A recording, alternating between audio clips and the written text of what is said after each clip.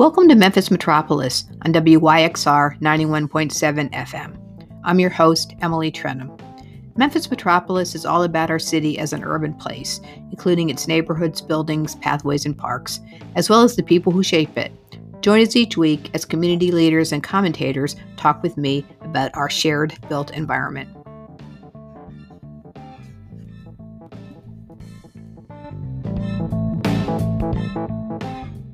Hi, everybody. Welcome back to Memphis Metropolis on WYXR 91.7 FM. I'm Emily Trenum, the host. And this week, I've got Jamilika Burke, who is the Chief Strategy and Impact Officer for an organization here called Seeding Success. And we're going to be talking about a really great initiative that Seeding Success is helping to lead here. It's really all about, I think making Memphis and Shelby County more equitable community, but it's called Place Matters and really has to do with why where you live impacts a lot of the way, the trajectory of your life, health, income, and then what some strategies are, working with the community to develop some kind of strategies for addressing those disparities. So Jamilika, welcome to the show. Thank you for having me. So let's start off with talking about. Well, I'm just interested in you. Are you from Memphis originally? And before you joined Seeding Success, what's your story? What's your personal elevator pitch? Well, my personal elevator pitch. Well, yes, I was born and raised in Memphis. I was a product of Legacy Memphis City Schools, graduated from East High School, came out of the South Memphis community. And so for me, Memphis has always been home. I am one of those individuals that grew up, born and raised here, went off to school, lived in a few different places, but really wanted to come back home, wanted to be closer to family, but also there was so much excitement taking place here in Memphis and the possibilities of what can be. I wanted to be a part of that and bring a lot of the skills that I've learned along the way with me. So for myself, I am an educator by trade. Started off as a school teacher, taught elementary school for several years in Atlanta. And then that really led me on a path of school leadership, district leadership, but then going into some for-profit and nonprofit work around how do we really address the needs of families? Because yes, I got good marks as a teacher, was able to make progress with my students, but there were all these other factors that were out of my control that I wanted so desperately to help them with. So that really led me to doing a lot of the work in a nonprofit in terms of how do you really address all of the factors that are affecting children and families, and what resources are needed to do it in a strategic way. Because we can do a lot of things at small scale, but we want to scale it up. For sure. Well, that's great. I feel like I've met a number of people over the years that had a similar story. People moved away, had careers elsewhere, and then came back because they saw a lot of opportunity here. But also, I feel like I moved here from New York City, and I just feel like Memphis is a community where you can personally make a change and you can personally have an impact. And that's, rewarding personally, but also, professionally, being able to feel like you're making a difference. I just think that is something that draws people back here. Yeah, I completely agree with that. And that has definitely been my experience because some of the things that I've been able to do here, I would not have been able to probably do in other places. And to see the impact so quickly, it definitely warms the heart and gives you that motivation to keep going. So tell me, well, first of all, what neighborhood did you grow up in? I'm a neighborhood person. Mm-hmm. So I was in South Memphis. I actually grew up right on the South Parkway community. Okay. Mm-hmm. So right off Oakland in that area, right in between Elvis Presley and Lamar. Okay. There's some beautiful neighborhoods back in there. I love South Memphis. Yes. So tell me a little bit about Seeding Success, because I think it's very well known in the community and education sectors, perhaps not outside those as much. So tell me a little bit about Seeding Success. Yeah, so Seeding Success, we are an organization that has been in place. We began in about 2013. And our mission and goal has always been, how can we transform inequitable systems through collaboration and smart planning? And so for us, we really work to make sure every child has the resources they need to succeed from cradle to career.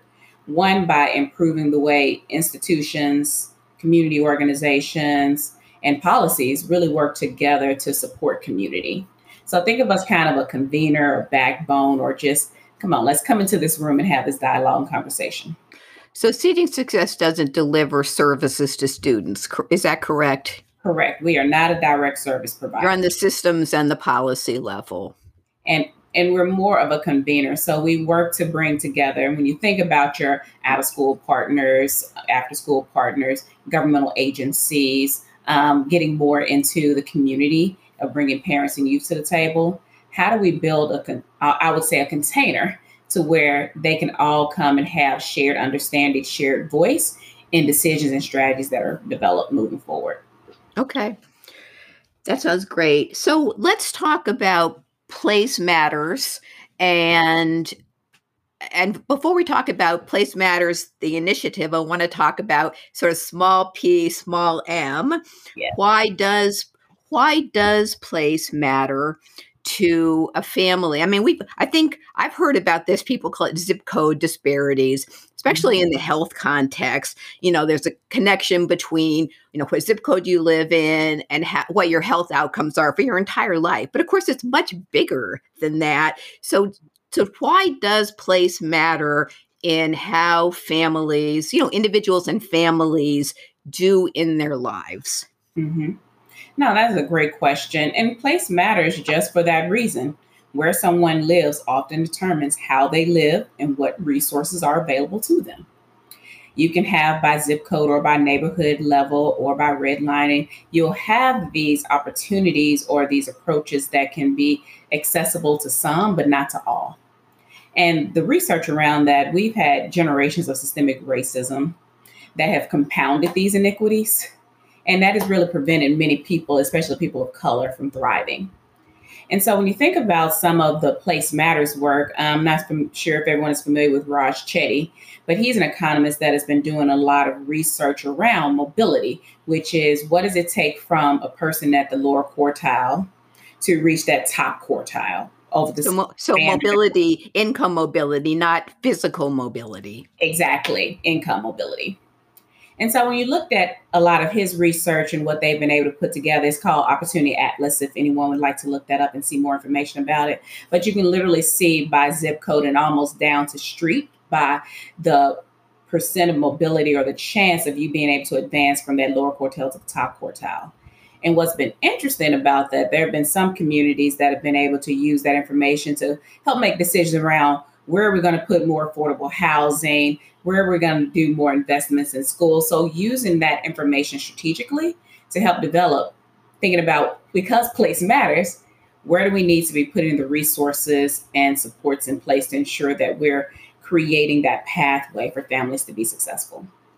Well, it kind of boggles your mind that, and I've seen some of the research, like people that live a mile from each other, exactly, or one exit on the expressway from each other. People that live geographically close can have completely different outlets. Like I said, it's just sort of, wrapping your mind around that. It's just seems it seems unfair. And I think, like you said, systemic racism. And also, of course, I'm an urban planner by education anyway. Urban sprawl, which of course has its roots in racism, among other things, but urban sprawl, the community just spreading out, and the amenities moving out to where people have to have cars to take it. It's very complicated.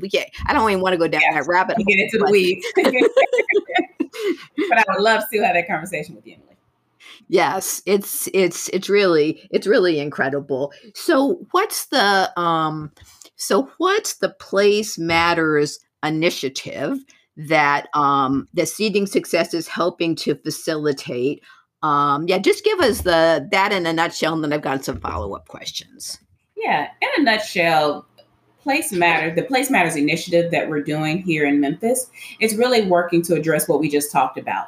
How can we really improve the social and economic outcomes of families? And the way that our community has been defined it is by how do we create the avenues of building wealth, creating a greater sense of community, a greater sense of liberation here in Shelby County by bringing together all the different actors that have to be at the table to help make those decisions. When you think about the families that are most impacted by the systems that are working against them, when you think about some of the experts in those areas, government officials, school systems, nonprofits, how do you really operationalize an approach to where you can bring those individuals to the table? There's shared ownership and shared power and shared authority to make decisions. When you think about collaboration, it's really messy, but the reward at the end, as you go through a process like that, it can be very rewarding and it helps with sustainability. Well, I know that Memphis is one of a few cities that's doing this work. I mean, doing the official Place Matters. Of course, this kind of work's being done in other places, but the official sort of Place Matters initiative. So, how did Memphis come to be a Place Matters site, if that's the right word? Yeah, so it's interesting. I think nationally, everyone just looks at Memphis as that place that's special. That if you can do it here, you can do it anywhere. Because but it's hard. It's hard, but we have resilient people. We have dynamic individuals that are doing great things. But a large part of it is just having the resources and access in order to actualize and scale what it is you're looking to do. So Memphis was really chosen for the track record that we have in terms of working together to work towards improving outcomes for families and kids. And especially thinking about some of the work that has been done in latter years of just really aligning local and state government and resources with what's taking place on the ground. We think about community development and other items.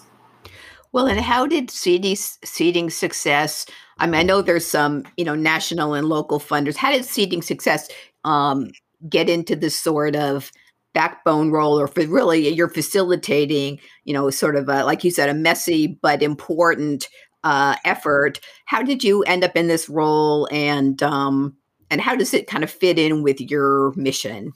Mm-hmm. Absolutely. So going back, we are looking to improve outcomes for kids and families cradle to career. And a large part of that, yes, you mentioned earlier, we initially started out looking at it from the education lens. But as you get into that work, you also see that about 69% of the factors that are affecting kids from performing well in school are out of school factors. So you have to start to look at it from how do you address the other systemic barriers where you're thinking about health, housing, public safety, culture, youth development. When you're starting to factoring in all those pieces, it becomes a bigger picture that you have to start looking into. So initially, our organization started in convening partners to have discussions around outcomes and improving educational outcomes. As we got into the work, we're having success in really developing some of these strategies. It became a larger discussion about now, how do we start to bring in some of these other sector representatives to help engage in those conversations? And for us, that first step was looking at education and housing. And now that is being built with the resources that are coming in partnership with Blue Meridian Partners of how do we now start to look at this systemically across our community in 6 areas. And so for us, it was really, go ahead. Oh, no, you go ahead. I'll have a follow-up question. Yeah. So the only thing I was going to say to sum that up was thinking about the trajectory of the work. We have always been that backbone organization and that convener. And so now we're in a role of really helping to project manage this work and helping to facilitate and bring community and partners together to have this dialogue about how do we really create the strategies that are needed for long-term success. So I think you mentioned that Seeding Success, and I knew, of course, was focused on the education sector initially, but you also said you were working some in the housing space before Place Matters. Is that right? Or did I misunderstand? No, you didn't misunderstand. So yes, we actually, one of our first kind of steps of testing the water in terms of, well, how can we start to look at bringing education partners together with housing partners? Because there was an interesting discussion, especially right before COVID, and as COVID was, the pandemic was beginning, to understand we have all this data and information around students and schools and where they live, but then you have other challenges in terms of, in this instance, their physical mobility. That has been a challenge of understanding where they are, access to broadband, access to food scarcity. So what would it look like if we could align some of the data around education and some of the data around housing and bring it together to start strategically looking at, okay, these are the areas where we really need to be doing some more investments, or this is where partners, the out of school partners, can really focus their time and energy in order to really help lift up the community in these key areas. Because it's just helping to make it more data informed decisions and building on the great work that's already taken place. Well, and I'm certainly familiar with some of the implementation that's taken place locally, like in, the Fraser, Yes. the housing development that Mhm. a number of providers have done around the school zone in Fraser to sort Mhm. of tie those things together. And of course, that makes a lot of sense. That Mhm. sounds like a very logical approach. So basically, the Seeding Success model, which you've been using in education and housing, is being expanded to four other domains, and then and that's the place matters. Am I sort of capturing that right? To an extent, I wouldn't say that it's the Seeding Success model, but what we're looking at, these are some of the best practices that have worked. And there's other organizations that are doing great work. As you know, have been a lot of strategic plans, a lot of initiatives that have taken place in our community. What are the lessons learned from all of these things that have taken place that we can bring together? And it's more about the alignment and coordination across those Okay. areas, because each one may look slightly different depending on the actors and what's needed. I see. Okay, that makes sense.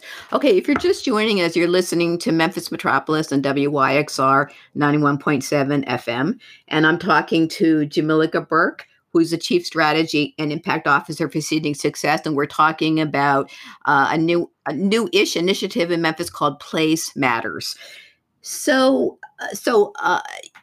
I know that I wanted, without going down too much of a rabbit hole again, I do want you to talk a little bit about the planning process, because I know there's lots of organizations involved, and there's a big emphasis on, leadership from community-based organizations. I think to make sure that the plan makes sense and is Mhm. authentic and truly addresses what the community wants and needs.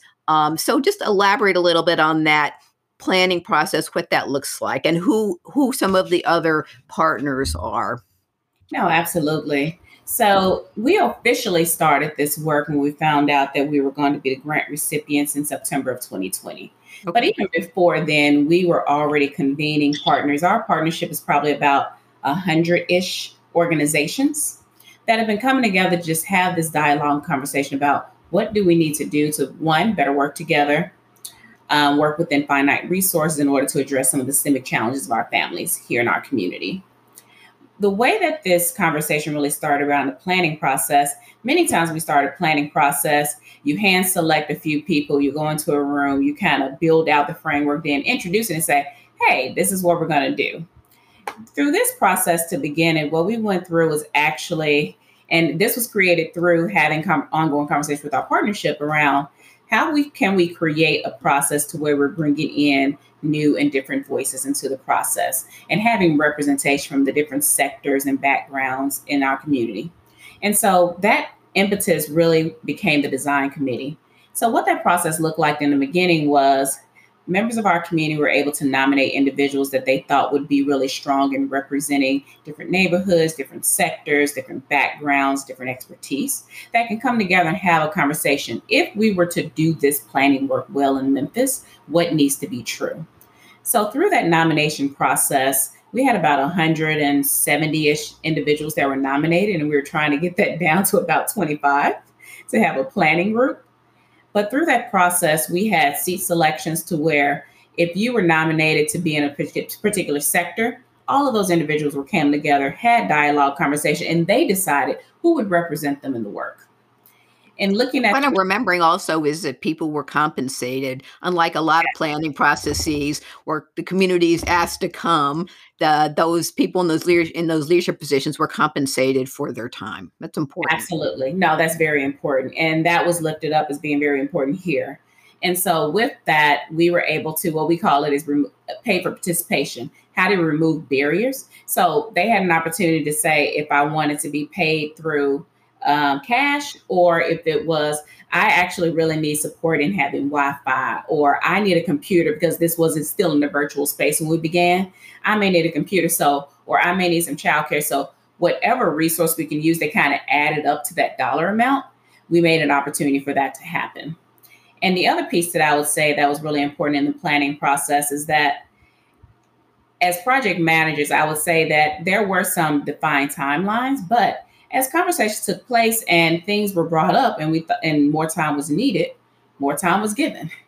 And so it allowed for a space for people to continue in the dialogue to say, for this to be true, this is what we'll need. And through that work, they were able to develop the mission statement, vision statement, what are the outcomes and focus areas that we need to focus on as a community. And that really led to how do we bring even more people to the table between that 25-30 to where now it became 60 with having 4 summer planning committees that really focused on governance, branding, community engagement, equity, COVID-19 resources and investments. So that way it can be very targeted in developing what would be the guidelines that we're going to use as we bring this to the broader community.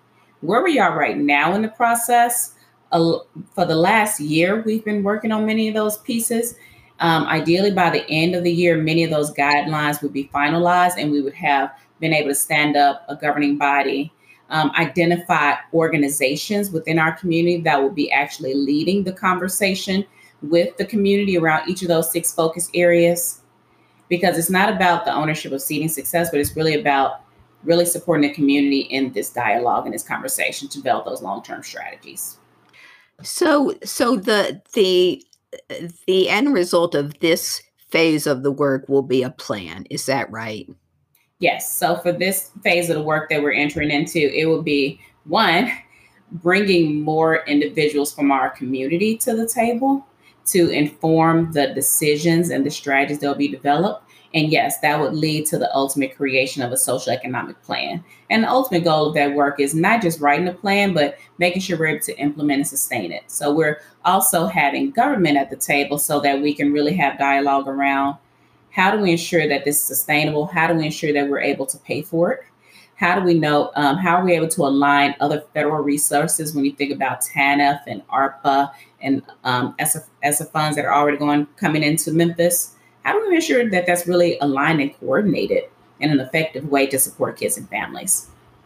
Well, and do you anticipate, and maybe you don't know yet, but do you anticipate that Seeding Success will be continue to play a facilitating role? Because I know from working on, large community development plans, someone's gotta raise the money. Mm-hmm. And I mean, even you have community governance, someone's got to actually raise the money to do it. And that's a big, it's important work. It's going to be a big, and like you said, some of it's aligning existing resources. I totally understand that, but there's probably got to have to be new money too. Yeah, definitely. And I completely agree with that. And so in our role as Seeding Success, what we have also committed to is really helping to identify additional resources to bring to this work through the planning phase, but also through the implementation phase. And so a large part of that work is taking place now too. And can people still get involved? And certainly in the podcast, usually the show notes, the podcast version of the show, there's show notes, and I'll obviously will link to the Place Matters website. But are there still opportunities for people to get involved? Oh, absolutely. Let me be clear. We are, even though we've been at this a year, we are still in the very beginning part of this work. Where we are right now is we're just working to stand up kind of the infrastructure that will support the planning. But what we're looking to do at the top of next year is really do extensive outreach and recruitment to different neighborhoods and communities across Memphis and Shelby County to bring parents, to bring more youth, to bring more individuals that may be interested in having discussions in one of the focus areas to come to the table and really help over the next year, because this will be at least a year planning process that would support over the next year the development of those long-term strategies that would ultimately become part of that plan. Okay, so to sort of really get wonky, so what you're really doing now is you're creating the framework for the planning. Exactly. We're designing.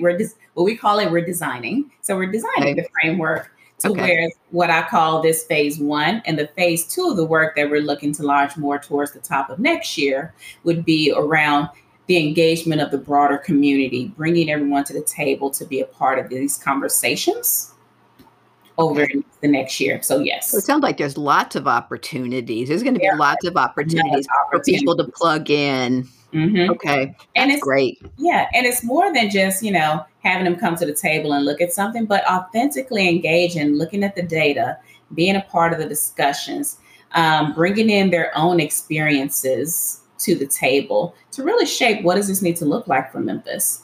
And it's not just at the kind of I'm at the planning level or kind of the developing strategy level, but what the partnership has identified is that, look, we want a majority of these work groups to be members of our community.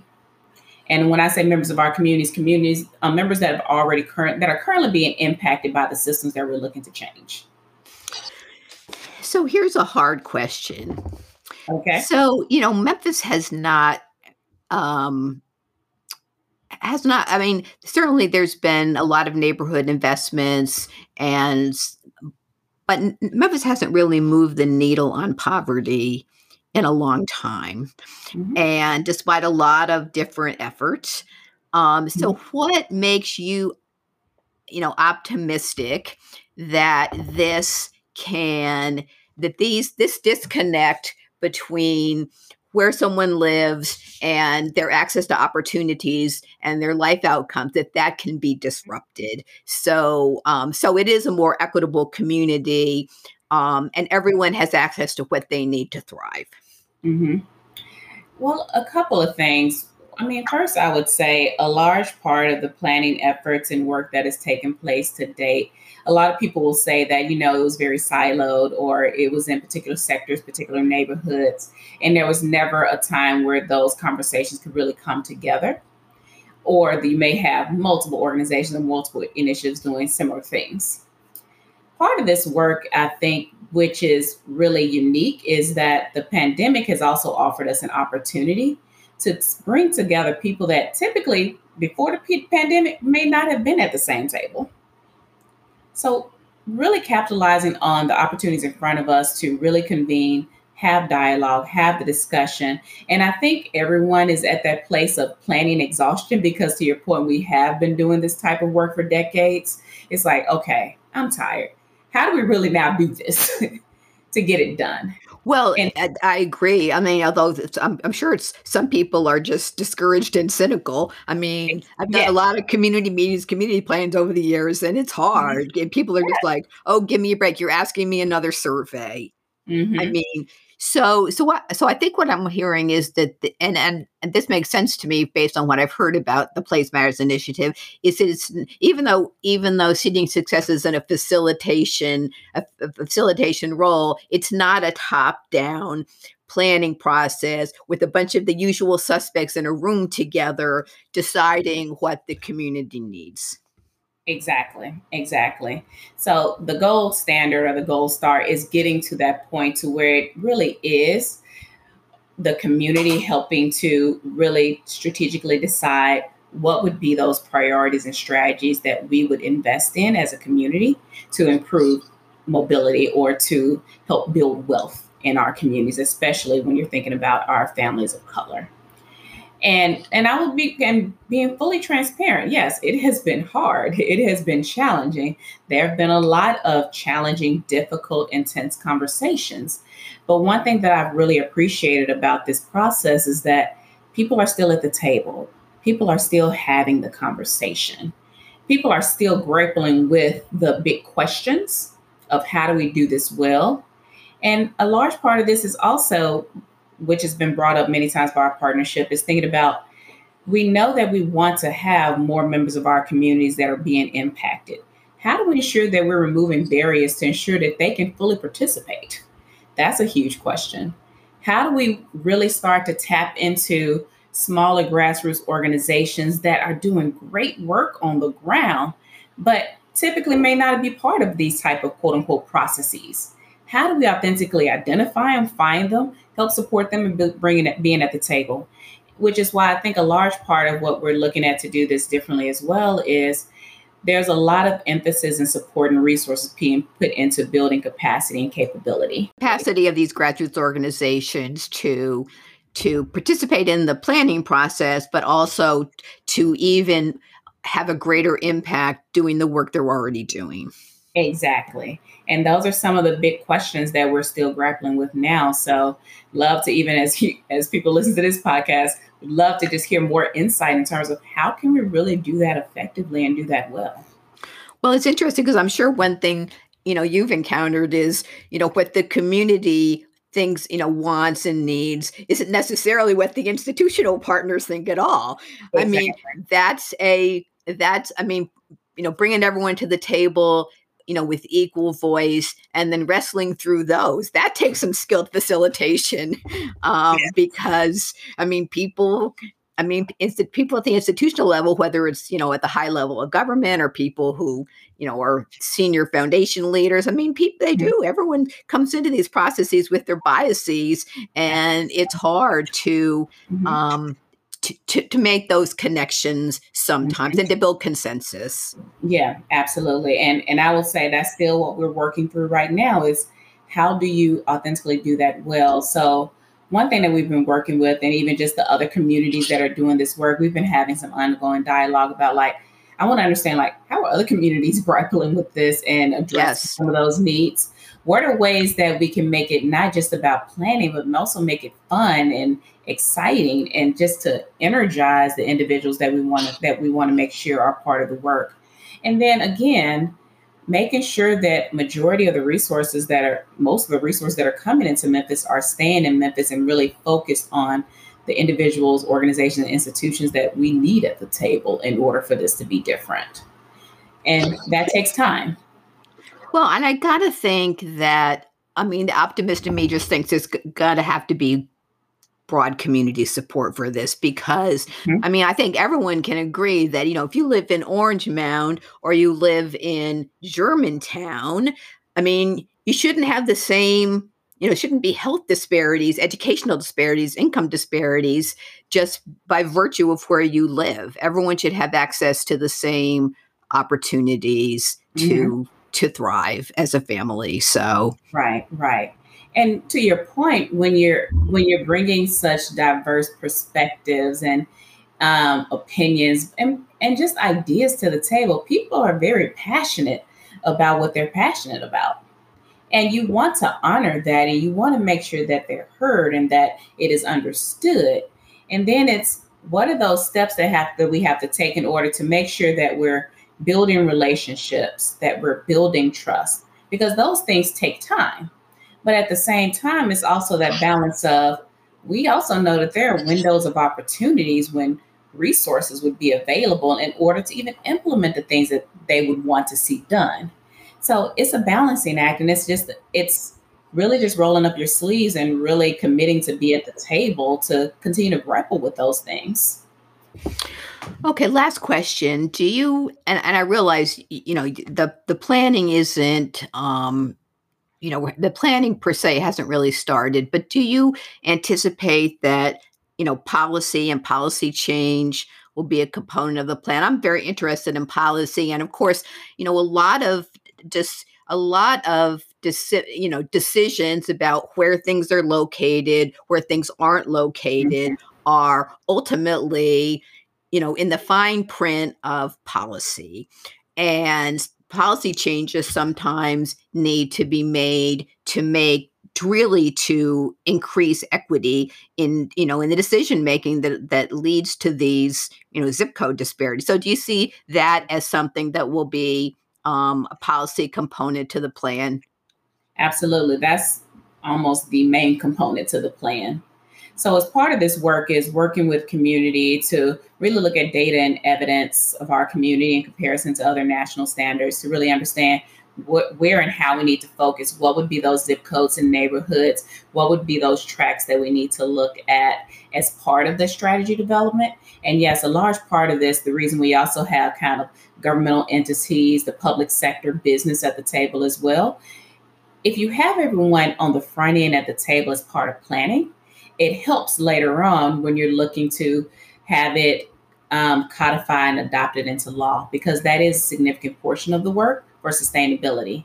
Because even if you had all philanthropic dollars, that would not be enough to implement a plan of the scale that will be needed if we're talking about building wealth, eradicating poverty, improving mobility in Memphis. It will take an investment from the private sector, the public sector, when you're looking at local, state, and federal level. So how do you start to do that coordination? So part of the work over the planning period as well would be to look at where are those opportunities for public investments? Like how can we work with our public entities and our elected officials to kind of think through and grapple with some of those questions as well, so that they can think through how local government, state government can help support these types of efforts in our community. Some success that we're starting to see that when you think about some of the TANF dollars that would be coming to different communities across the state, how can we even ensure like the work that's taking place there is helping to align into evidence and to things that are working so it can help to scale and improve some of those areas and outcomes that we're looking to have as the ultimate work in Memphis. Like all of it doesn't need to fall under the umbrella of Place Matters Memphis. That's not the intent. But how do we really ensure that we're creating that ecosystem here in Memphis that everything is starting to work together? Okay, this is exciting. I'm looking forward to hearing more about it. You know, my passion is neighborhoods, and I always say everyone ought to live in a neighborhood that's clean and safe and has good schools, has stores, has community facilities, amenities, and everyone needs that. And so this sounds like it supports that. It supports that. So I'm very excited about it. So, you've been listening to Memphis Metropolis on WYXR 91.7 FM. I've been talking to Jamilika Burke, who is with Seeding Success. We've been talking about the Place Matters initiative, and thank you so much for coming on. I'm pumped up about this now. No, thank you so much for having me. This is a really enjoyable conversation. And I'm glad I had an opportunity to connect and have this discussion because, like I said, a large part of this work would be getting the word out for people to know that it's taking place so that we can have a bigger tent of those that are engaged in the solutions creation. For sure. So stay tuned, everyone, for more about Place Matters over the next year, especially 2022 sounds like. Sign up for emails if you want to learn more and get involved. It's an important process, and I think everyone who listens to Memphis Metropolis needs to be part of it. Yes, please do. Thank you so much and enjoyed it. And I'll definitely be back again soon. Okay, great. You're listening to Memphis Metropolis on WYXR 91.7 FM. Have you checked out any of WYXR's other shows? You can see the whole program guide on our website at wyxr.org. And while you're there, please consider making a donation. We're a brand new station lifting up everything Memphis, and we need your support. But don't go away. Stay tuned for the rest of the show. Welcome back to the second half of Memphis Metropolis, everybody. This portion of the show, I'm joined by regular commentator Cole Bradley. Welcome back, Cole. Hello, good to see you and talk to you again, Emily. Well, and I'm excited to talk about this subject with you because this is a subject that you and I have talked about, disparities between neighborhoods. And so I feel like there's quite a few things that I want to sort of pick your brain about, as it were. But first of all, just tell me, I don't know how much you knew about the Place Matters initiative, which is, of course, based in Seeding Success, which I talked about in the first half of the show. So what were I know you listened to that interview. What were some of your reflections about the initiative and its approach to trying to, better connect people with opportunities? I think my first thought is always, what a big undertaking, right? This is such a complex issue. And I think that's the exact point of all of this, is to acknowledge and to, work to within that, within the limits of such a complex problem, right? You can't solve any one problem, any one piece of this without touching anything else. And so that was my very first thought was, man, what complex and difficult work. But then my next thought was, I really like the capacity building component. So to me, beyond just, most programs these days, most initiatives, most whatevers involve some level of community engagement, but sometimes it is still very much superficial level, right? It's just going and you host one or two meetings, you run a couple of concepts by some folks, answer a couple of questions, ask for a little bit of feedback, and then who knows whether or not that actually gets incorporated later down the line. With this, a focus on capacity building is different, right? You're working to actually create skills, leadership opportunities, knowledge base, et cetera, within the community. And then also this appears to be a lot more collaborative than just having a single workshop or two and asking for a bit of feedback, and maybe you incorporate it, maybe you don't. This feels like truly deeper collaborative work. And that is absolutely core and critical to any kind of change making, right? We can't work top down anymore in communities. We have got to stop doing that. Community members in affected areas have got to be included in a core level, not just lip service. They have truly got to be included in solutioning, creating those solutions. Otherwise, they're not going to work. They're not going to truly serve the need. I completely agree. And after I'm reflecting back a little bit on my discussion on a show a couple weeks ago with Justin Merrick from Center for Transforming Communities.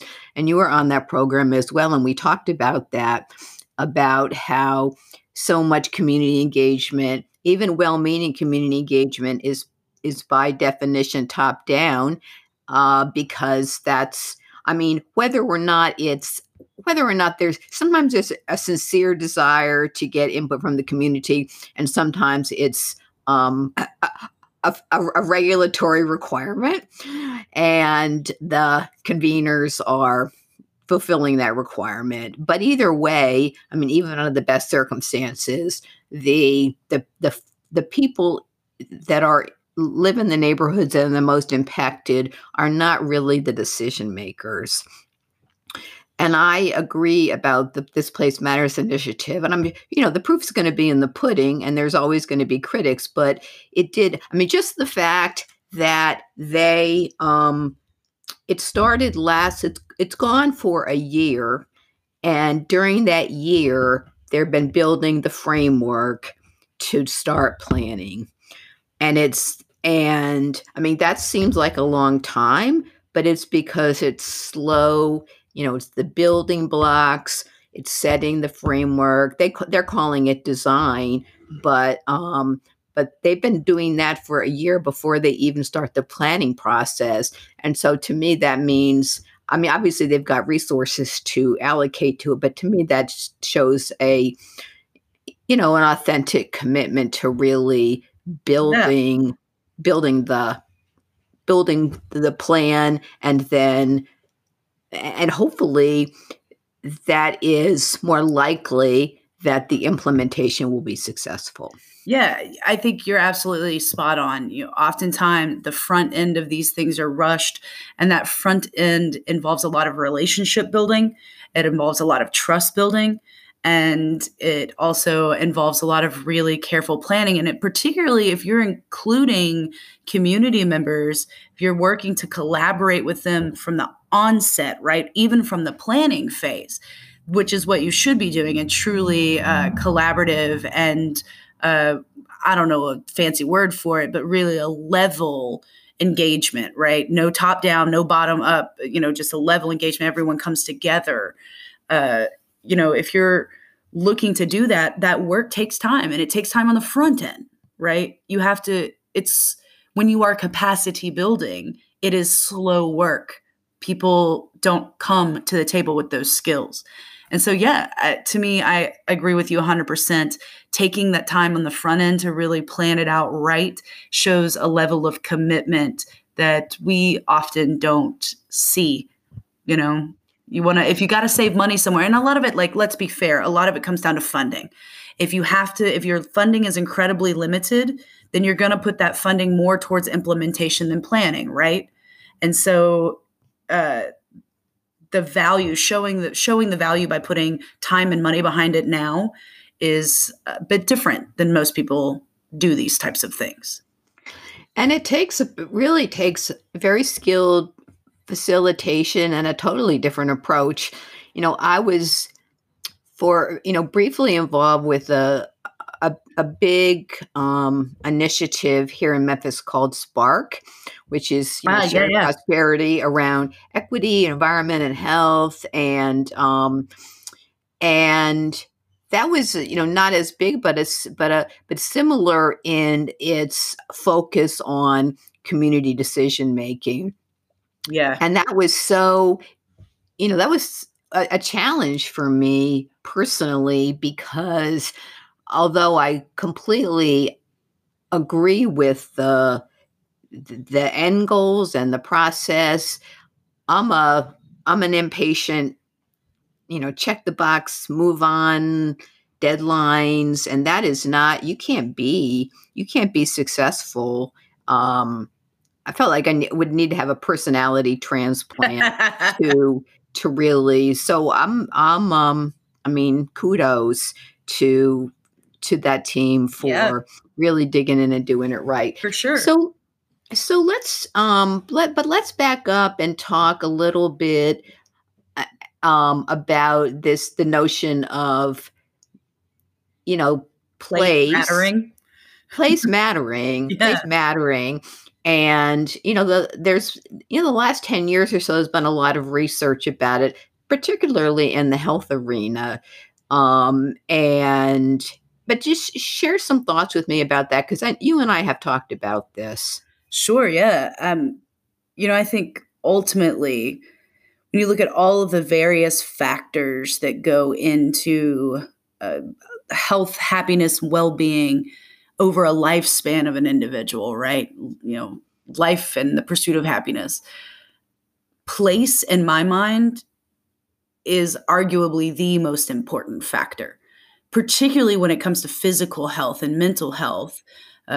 But in general, everything is really tied to location. Now, we do have like a chicken or the egg conversation, right? One of the reasons why we have such major disparity in place here in Memphis, why we have long running jokes that everybody talks about, well, if you don't like the neighborhood, go 2 streets over and it's completely different. The reason that we have these, one neighborhood is $1 million homes and it butts up to a neighborhood with $50,000 homes that nobody can get a loan for, is because these other factors go into it, right? Like race, like class. And so you can argue that these places were created, these disparities rather, in these places were created because of these big social factors, but now they're perpetuating them. Right? They're self-sustaining at this point. The wheel is moving on its own because you have communities that are completely depreciated or depleted, oppressed and robbed of resources and people and talent. And you have others where those things are focused in on, right? So there's this deep, deep disparity that's continuing to perpetuate itself at this point. And so I would argue that place matters more than even individual desire, individual skill, individual health. Place matters more.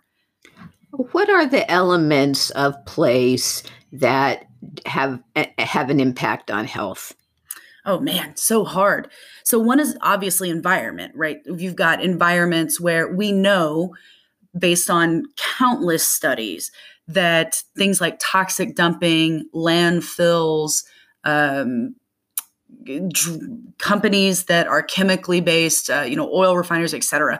All of these places we know for a fact, based on multiple studies, are more likely to be cited in not just low income communities, but specifically communities of color, and more specifically Native and Black communities. We know this to be true.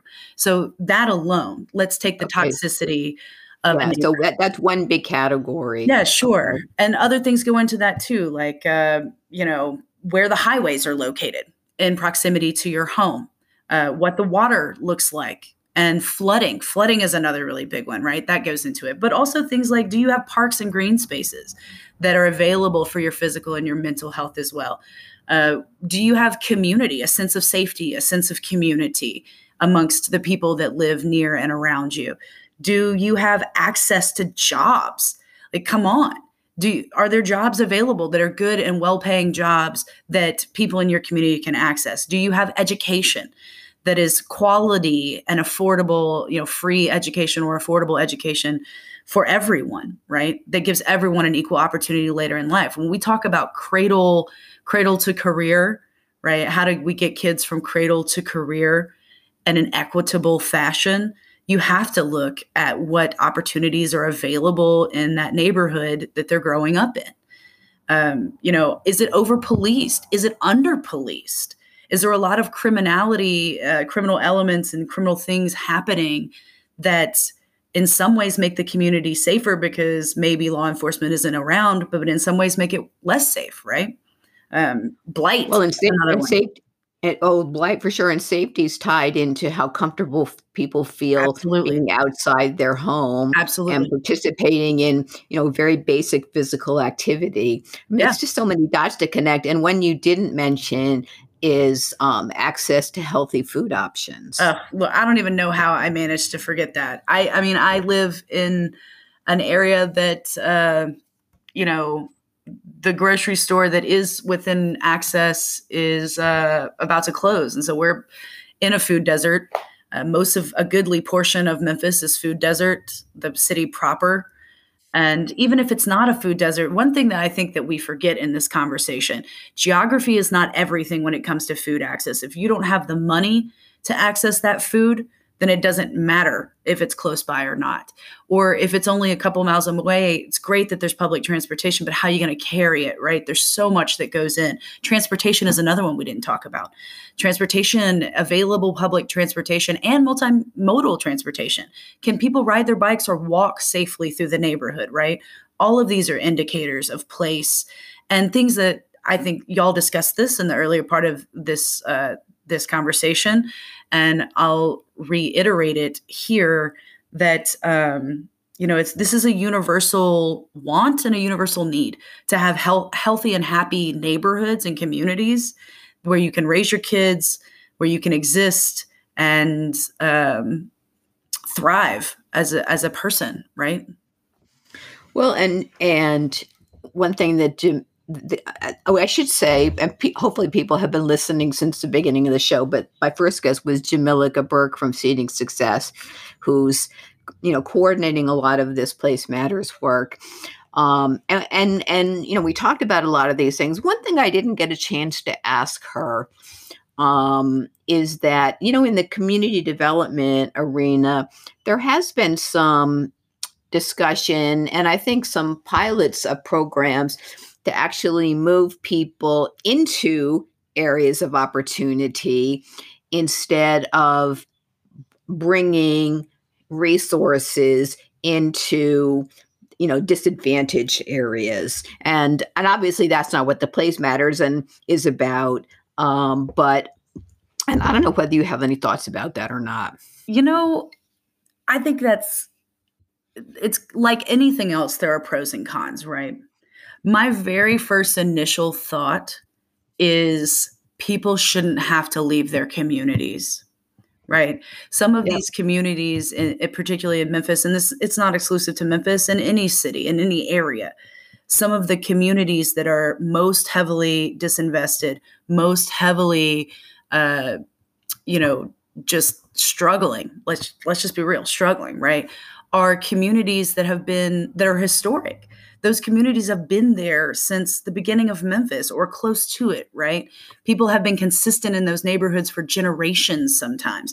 People shouldn't have to leave their space and place in order to find the things that they need for a happy and healthy, thriving life, right? Now, that said, there's also an argument in Memphis that we really need to have people moving back into the center city. We need to pull our size back down, because that's one way to have a more fiscally responsible and responsive community. We're huge geographically. So I do think that it would be an interesting proposition to encourage, rather than encouraging people who are in currently disinvested communities, right? To leave and go to the nice, quote unquote, nicer neighborhoods. Those neighborhoods that are typically those more disinvested, they're more often more in the center city. So what if we were encouraging people to come back in, but also fighting against that big, that horrible monster that always sits above everything, which is gentrification? The problem with people moving back into the center city, there's no inherent problem to moving people back in. The problem comes when you don't put any sort of mechanisms in place to protect the current community, right? I think the solution is bringing those resources back into these communities that are in the center city to encourage people to come in, but also protecting the existing communities. Yeah, that makes a lot of sense to me. You're right. It would be great if Memphis would shrink a bit. Setting aside individual lives and families would for sure be more efficient. And there's a lot of, blight and distressed areas on the fringes. Yeah. And I've certainly heard conversations like let's just pick on North Haven for a minute, and nothing against the fine folks who live in North Haven, but it's kind of a little hamlet in Shelby County outside of Memphis, and there is a lot of blight there. And, does it make sense to invest? Again, having a little academic argument here. Does it make sense to invest further in North Haven, or to go to the relatively small number of people that live there and say, hey, we'll help you move to Klondike Smoky City. We'll help you buy a house. Yeah. And on paper, that sounds great. Or South Memphis, these areas that have a lot of vacancy, right? Yep. There's no need to displace current communities in these areas that have been heavily, had a lot of out-migration of folks back in the 70s through like the 90s, early 2000s, right? These are the families, Black, white, and every other color, that have moved out to Cordova, have moved out to Germantown or Bartlett, or the neighboring counties, DeSoto County in Mississippi, or even folks who moved out into Hickory Hill and Whitehaven, right? Their families came, most of them, a lot of them came from the core neighborhoods more in South Memphis and North Memphis, but then wound up moving out to Raleigh, to Fraser, to Whitehaven, to Hickory Hill. What if there was encouragement that was also protective of the existing communities, that encouraged people, businesses, et cetera, to come back to these center cities? Because ultimately that's the best decision or the best solution for all Memphians. It's not to encourage people to keep moving out of those communities because they don't have anything there to offer the residents. That's not the solution. We can't sustain that from a geography standpoint. We can't afford our EMS system if we keep doing that, right? Emergency medical system. We need to come back in geographically. We just have to protect the center city and the people there. What's happening currently, as we see with all of our housing stuff and the housing market, is that there's no protection for consideration for what happens when demand increases like that, right? Yep. Right. Exactly. Okay. Well, that was a little bit of a digression, but an interesting one. But we're going to have to leave it at that. We're out of time. But I'm looking forward to hearing how this Place Matters initiative rolls out and what hopefully they'll be able to secure resources to implement some of the recommendations in the plan, because it's going to cost a lot of money. Some of it would be aligning existing resources, as Jamelica said, but there'll be some big investments needed to make some of these places, to make all places matter the same. Let's just say yes. That. All places matter the same. Yes. Right. Okay. Well, I've been talking to Cole Bradley, one of our regular commentators. You've been listening to Memphis Metropolis. So thanks for coming on the show, Cole.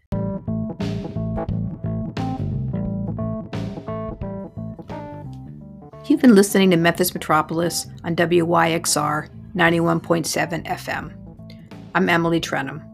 Memphis Metropolis airs every Monday at 1, so please tune in again next week. You can listen to past programs on our program page at wyxr.org or on memphismetropolis.com. You can also follow us and send feedback on social media. Now, stay tuned for Memphis Undercover with Nancy.